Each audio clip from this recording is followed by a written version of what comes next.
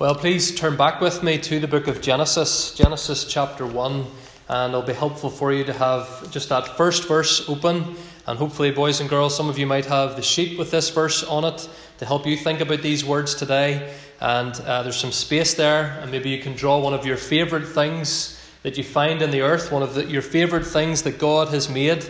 And your sheet hopefully will help you to think about the verses that we're all going to think about together this morning. Genesis chapter 1 verse 1. In the beginning, God created the heavens and the earth. There has virtually never been a time when everyone just believed Genesis.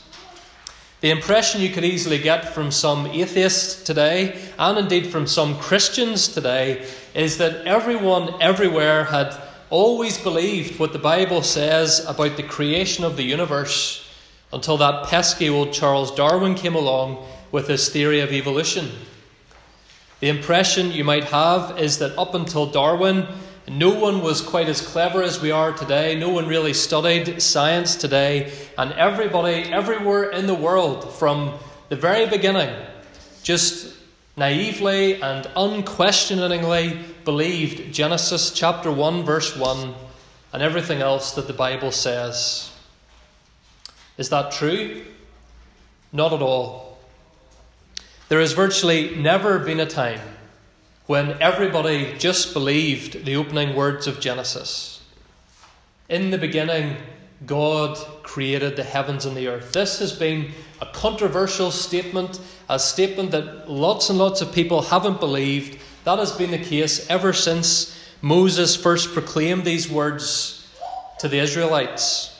And as I said earlier, the first people to hear the words of Genesis would have been the Israelites, as Moses led them out of slavery in Egypt and towards the promised land of Canaan, roughly 1,500 years before the birth of Jesus. The Israelites knew their history. They knew that their God was a great God, a powerful God, who had made wonderful promises to their forefather Abraham. But the Israelites had been slaves in Egypt for 400 years.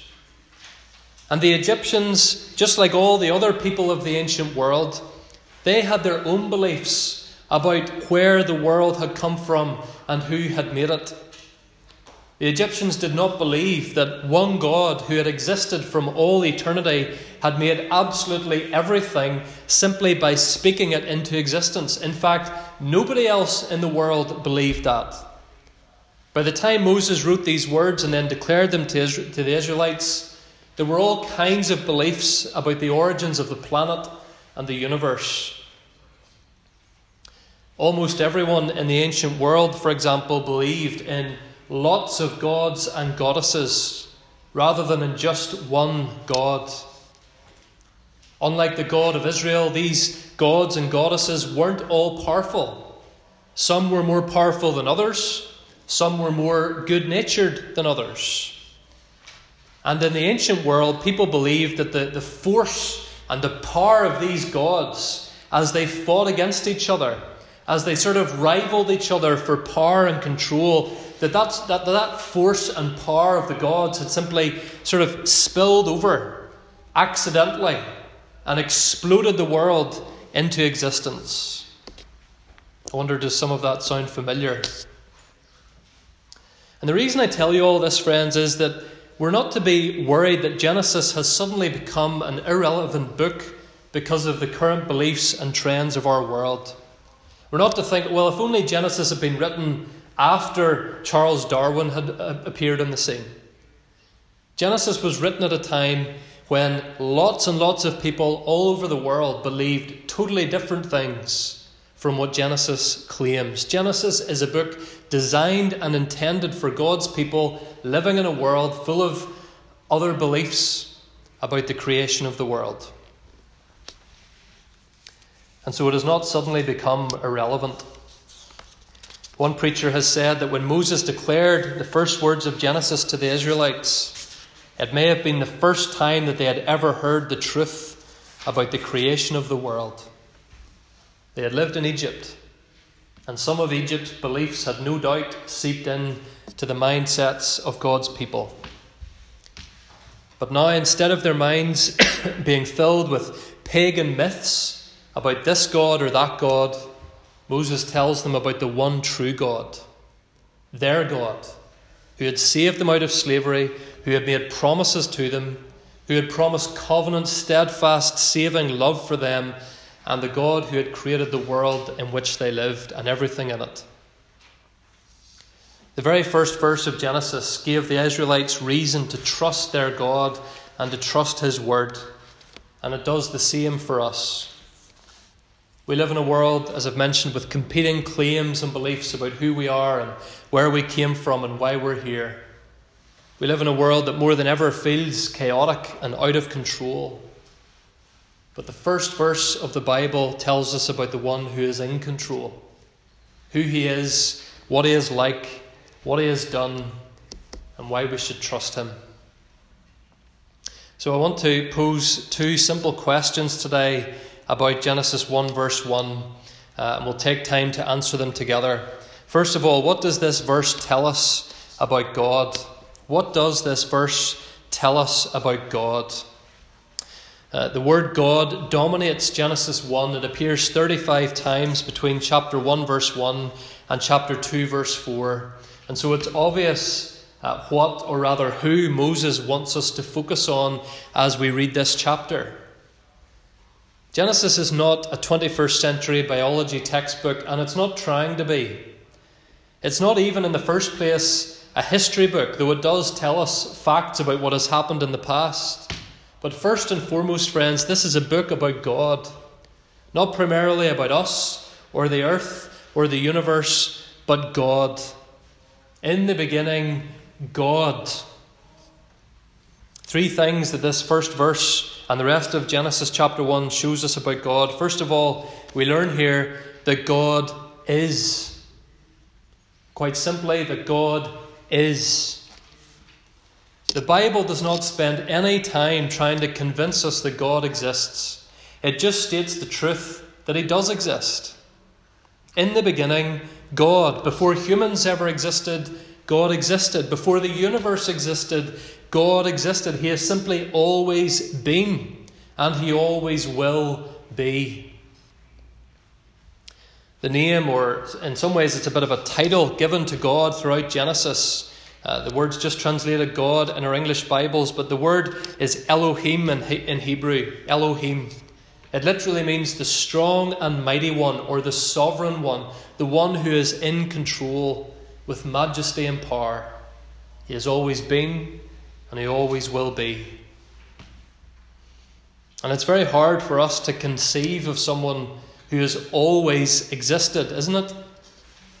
Everything about our experience as human beings is temporary and limited. We had a beginning, we will have an end. Relationships begin and relationships end. Jobs begin and jobs end. Seasons begin and seasons end. But God has had no beginning, and he will have no end. He did not have to grow or develop physically or mentally. He had no defects or character flaws that he had to work on and change. He simply always existed as one perfect, all-powerful, eternal God. And of course the Bible makes clear to us, and it's even hinted here in the very first verses of Genesis, that this one God has always existed in three persons: Father, Son, and Holy Spirit. The Father, Son, and Holy Spirit have always existed co-equal, co-eternal, in a perfect fellowship of unity and love together. This means, by the way, friends, that God did not make us because he needed us. God did not make us because he was lonely or needed a friend or needed someone to enjoy him. God made us because he wanted us. He made us because he wanted us. He wanted us to enjoy him. He wanted us to enter into and enjoy his presence and his love and his creation, as we'll see. Father, Son, and Holy Spirit always were and always will be. Jesus once said, before Abraham was, I am. And so God the Father, Son, and Spirit have always existed and always will. God is. But the second thing that this verse tells us about God is that he is all-powerful. He is all-powerful. The verse says, in the beginning, God created the heavens and the earth. The Hebrew word there for created is a word that is only ever used in the Old Testament to describe things that God does. Human beings are described as forming things or making things, but only God in the Scriptures creates. One writer says this word describes a special activity that can only be accomplished by God, that results in something brand new, something that couldn't have existed if God hadn't made it exist. And what was it that God made to exist? What was it that he created? What new thing? Well, verse 1 says, the heavens and the earth. That's a summary way of saying everything. Everything. When you see the word heavens in the plural in your Bible, so heavens with an S, it means everything above us. The sky, the upper atmosphere, space, the solar system, the galaxies, the outer universe. God created all of that. He created Mercury, Venus, Mars, all the rest of the planets in our solar system. He created the billions of stars that dot our night sky. He created the unseen particles in far-off galaxies that are still fascinating and bemusing scientists to this day. And he created the earth, this beautiful place that is our home. All of it.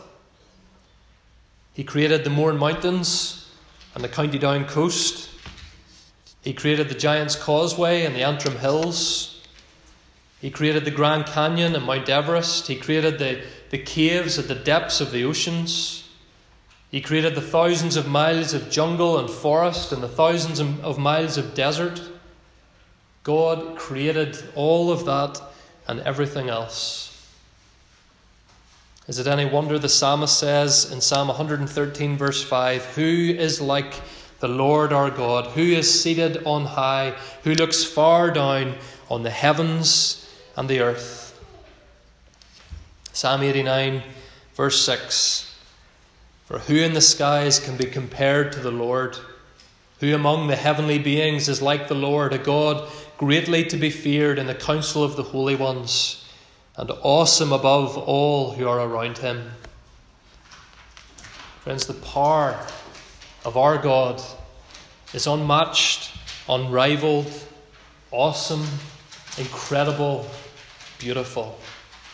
God is all powerful. And then the last thing, there's much more we could say, no doubt, but the last thing to highlight to you from Genesis 1:1 is that God is distinct and separate. God is distinct and separate. Genesis 1:1 tells us a simple but crucial truth, that there is the Creator and there is creation, and that they are entirely distinct and separate from one another. Another way of saying that God is distinct is saying that God is holy. He's holy. He's entirely separate from his creation. He has made everything, the trees, the oceans, the grass, the animals, and of course human beings. And all of that creation is wonderful, and in the first instance was beautiful and perfect, but it was never, and it is not now, divine. Creation is not part of God. And again, friends, I need to emphasize this wasn't the popular belief when Genesis was written, and it's increasingly not the popular belief of our world today. What the ancient peoples of Egypt or Mesopotamia believed was that multiple gods who themselves had a beginning, so they weren't eternal. But the Egyptians and others believed that multiple gods made the world pretty much by accident.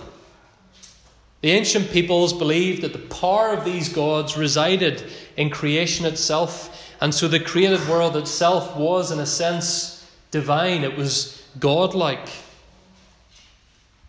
The Egyptians, for example, believed that the River Nile was sacred, that it had divine power, and they worshipped it. Some people worshipped the sun or the moon. or certain plants or certain animals that they believed had godlike powers.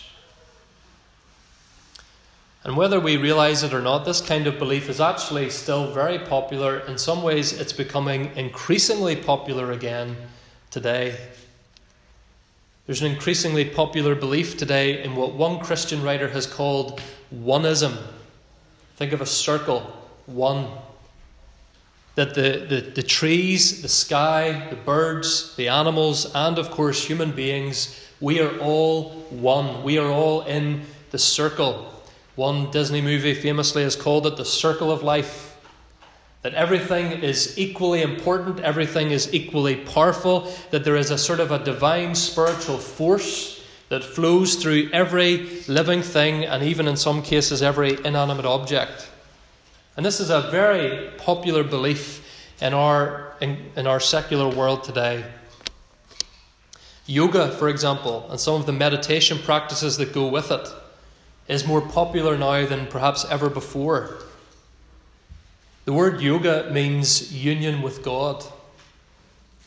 In the words of one writer, the goal of yoga is to promote the union of the individual soul with the greater soul. The greater soul being sort of spiritual power out there around us.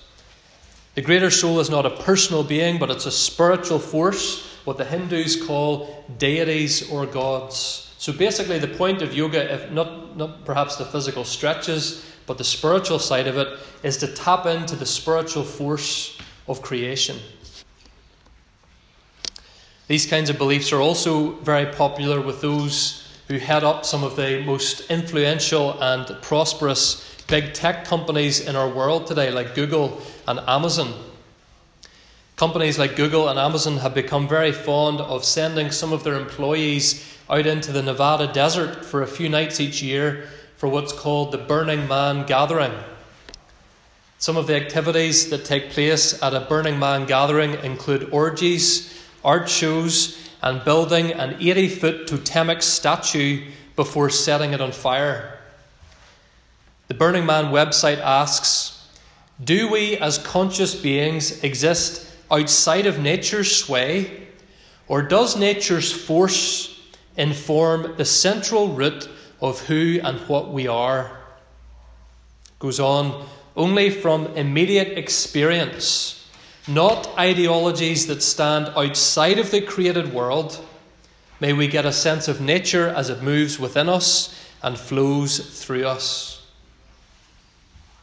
Now, some of you might be thinking, that sounds like a load of waffle. And in some ways it is. But really what they're saying is, don't look outside the natural world for a sense of purpose and identity. Don't look outside the universe, the created world in which we live. Don't look outside the circle for spiritual power and spiritual authority. Just look within yourself and look to the world around you. It's a belief system that leaves out the Creator and focuses us only on the creation. And in the face of all those lies, friends, Moses tells us plainly here, there is Creator and there is creation, separate from each other, a holy Creator and a beautiful creation. There is God and there is everything and everyone that God has made. He loves us, He cares for us, He cares for everything that He has made. The Psalms tell us that. But He is not like us. He is holy. He is holy in His power. He is holy in His character. He is all-powerful. We are not, and the trees are not, and the birds are not, and your pet dog is not. And this belief in Creator and creation is actually the basis for science. This is where science came from. If you go back far enough, it came out of a firm and fervent belief that God has designed and provided a perfect world for us to explore and understand. God has set the earth on its axis. He has fixed the stars in the skies. He has set the boundaries for human and plant and animal life. He's created a world for us to go out and understand and explore. And we can do that knowing why it's here and who put it here and who made it. We can explore it and understand it, knowing that it's a gift from a holy, powerful Creator God who made it all. And so 3 things that Genesis 1 tells us about God. It tells us that God is, He's eternal. It tells us that He is all powerful. And it tells us that He is holy and distinct and separate from the world in which we live. Well, the second and final question that I want us to think about from Genesis 1 verse 1 is how we should respond to this God. How should we respond to the God who has created this world and everything in it? And 2 responses, at least, to think about together. And the first way we should respond to this God is in worship. We should respond in worship. The word worship comes from the word worthy. If someone is worthy of your praise or your attention. And day after day, we all give thought and interest and praise to those people or those things that we think are worthy of praise. Hopefully, boys and girls, you all remembered that today is Mother's Day, and you remembered to give your mum some gifts, perhaps, maybe some of her favourite foods or some flowers, because they're worthy of some love and care and people saying thank you to them for all that they do. A few weeks ago, Captain Sir Tom Moore died at the age of 100 in hospital. It was headline news across the country. Why? Because this elderly gentleman had inspired so many people during the first lockdown. You remember how he walked around his home to raise money for the NHS. Sir Tom received 25,000 birthday cards on his 100th birthday. More than 25,000 people deemed him worthy of their love and their support and their thanks.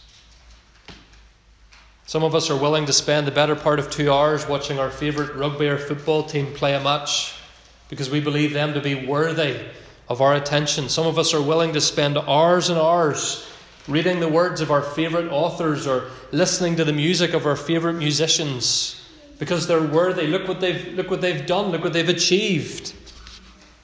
And none of that is necessarily wrong, by the way. But the question is, who is most worthy of our time, our interest, our praise? Who has done the most? Who is great enough for us to have him talk about him and think about him and study him and praise him? Friends, there's no competition. It's the God who made the heavens and the earth, who simply spoke and everything came into existence. And again, the Psalms are crammed full of praise for the world God has made, for God himself who made it. Psalm 148 verse 5, "Let the heavens praise the name of the Lord, for he commanded, and they were created." Revelation 4 tells us that Jesus is being worshipped this very minute in heaven, among other things, for the world that he created. Revelation 4:11, "Worthy are you, our Lord and God, to receive glory and honour and power, for you created all things, and by your will they existed and were created." See, friends, we all, whether we realise it or not, we all naturally worship someone or something. We tend to put someone or something at the centre of our lives, something that gives us a sense of purpose and identity. Something or someone that excites us or attracts us, that causes us to pour out praise. You're going to do that whether you realise it or not.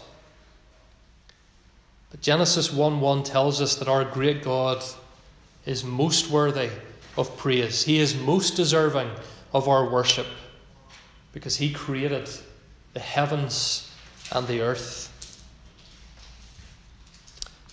Let me ask you this morning, is your life marked by worship of your Creator? Is worship of this great God not just a priority, but the priority in your life?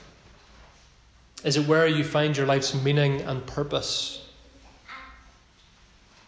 This is why we, as a denomination, fought for the right for churches to be allowed to keep meeting in some form week to week for those who are able to come. Because the purpose of the church is not in providing activities or maintaining buildings or even in socializing together. The purpose of the church is to publicly gather to worship the name of the God who has made the heavens and the earth. It's our duty and it's our joy. And this is the problem that atheistic evolutionists have yet to answer. If we're only here by fluke, chance, if there is no God, if we're just atoms spinning around for a few decades before we go into the ground, what's our purpose? What's the point? Of course, we can find a certain degree of joy and satisfaction in our work or in exploring the world or in our relationships or in our hobbies. But all of those things are temporary and passing. Ultimately, why should I care about anyone or anything other than myself? Why should we have been so careful this past year to protect human life, to keep our distance, to protect the vulnerable, to protect the health service? Why would we bother to do that if we're all just stardust here today and gone tomorrow? What a dark and depressing and pointless existence we would have if that were only the case. But instead, Genesis 1:1 gives us our purpose, our reason for worship. God created the heavens and the earth. How should we respond to this God? Not only should we worship him, but finally this morning, we should trust him. We should trust him. As I've said already, Genesis isn't a science textbook, and it's not trying to be a science textbook. The Reverend Donnelly has said, Genesis doesn't have any quarrel with science. Science and the Bible, both properly understood, are friends, not foes. But Genesis 1 isn't trying to give us a scientific explanation for creation. Ultimately, friends, creation was a miraculous work of God. But it's simply telling us the fact of creation. It's telling us that God, by his miraculous power, spoke and the world was made. And this is something we believe by faith. We believe it by faith. The writer to the Hebrews says, Hebrews 11 verse 1, faith is the assurance of things hoped for, the conviction of things not seen. We don't necessarily see with our physical eyes how this is possible. We don't fully understand how God brought the world into existence out of nothing. But we believe it by faith. Hebrews 11 verse 3, we read it earlier. By faith we understand that the universe was created by the word of God, so that what is seen was not made out of things that are visible. And someone might say to you, you're basing your whole life on a leap of faith. Yes, and so is everyone else.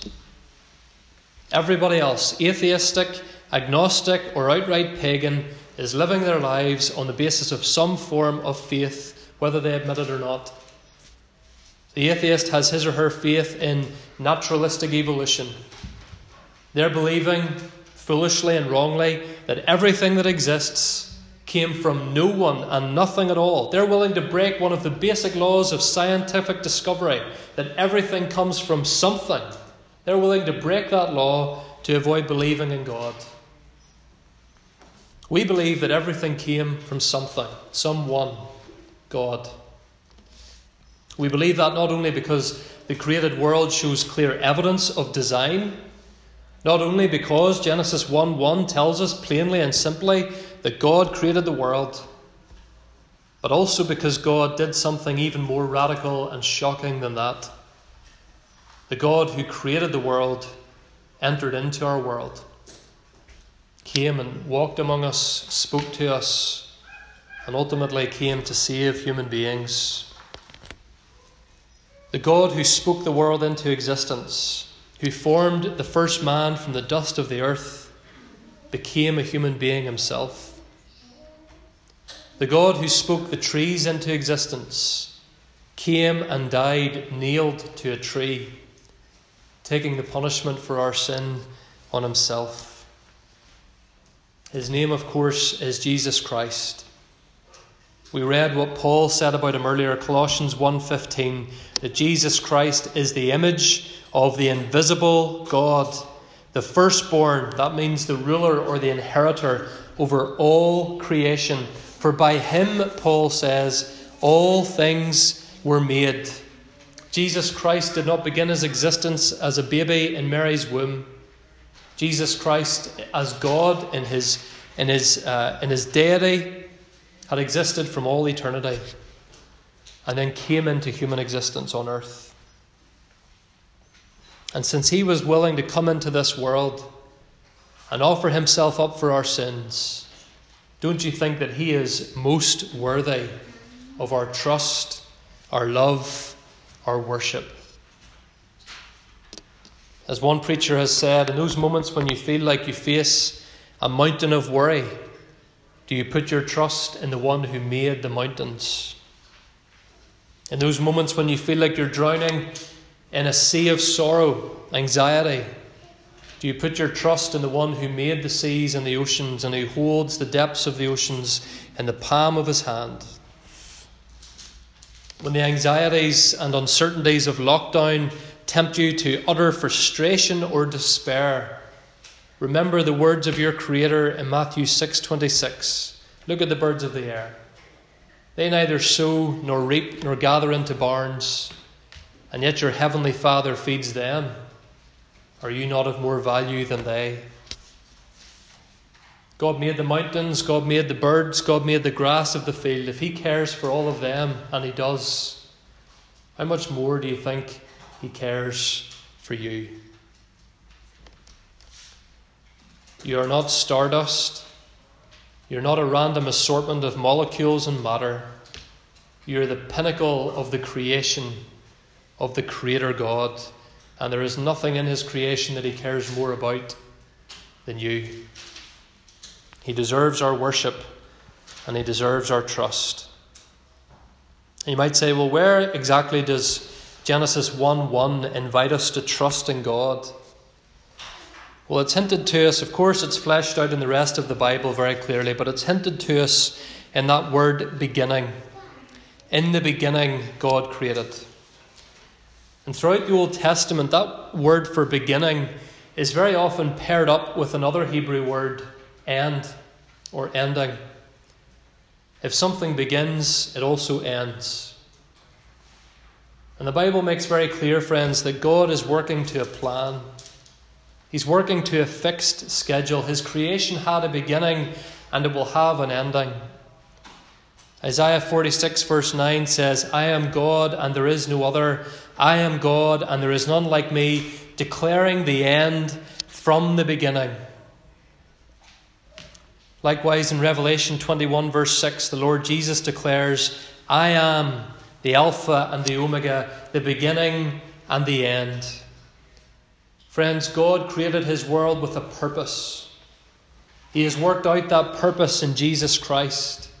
He has provided all the evidence we need to trust in the Lord Jesus Christ as the one who entered into this world to redeem this world, to redeem us from our sin, and even to redeem creation itself from the curse of our sin, so that we would enter into existence someday in a new creation, a new heavens and a new earth that Jesus Christ will one day create. Ultimately, the ending that is coming will only be a new beginning when Jesus recreates this world.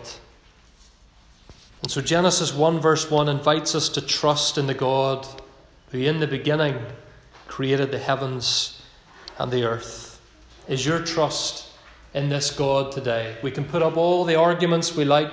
We can go back and forth with atheistic evolutionists about this or that.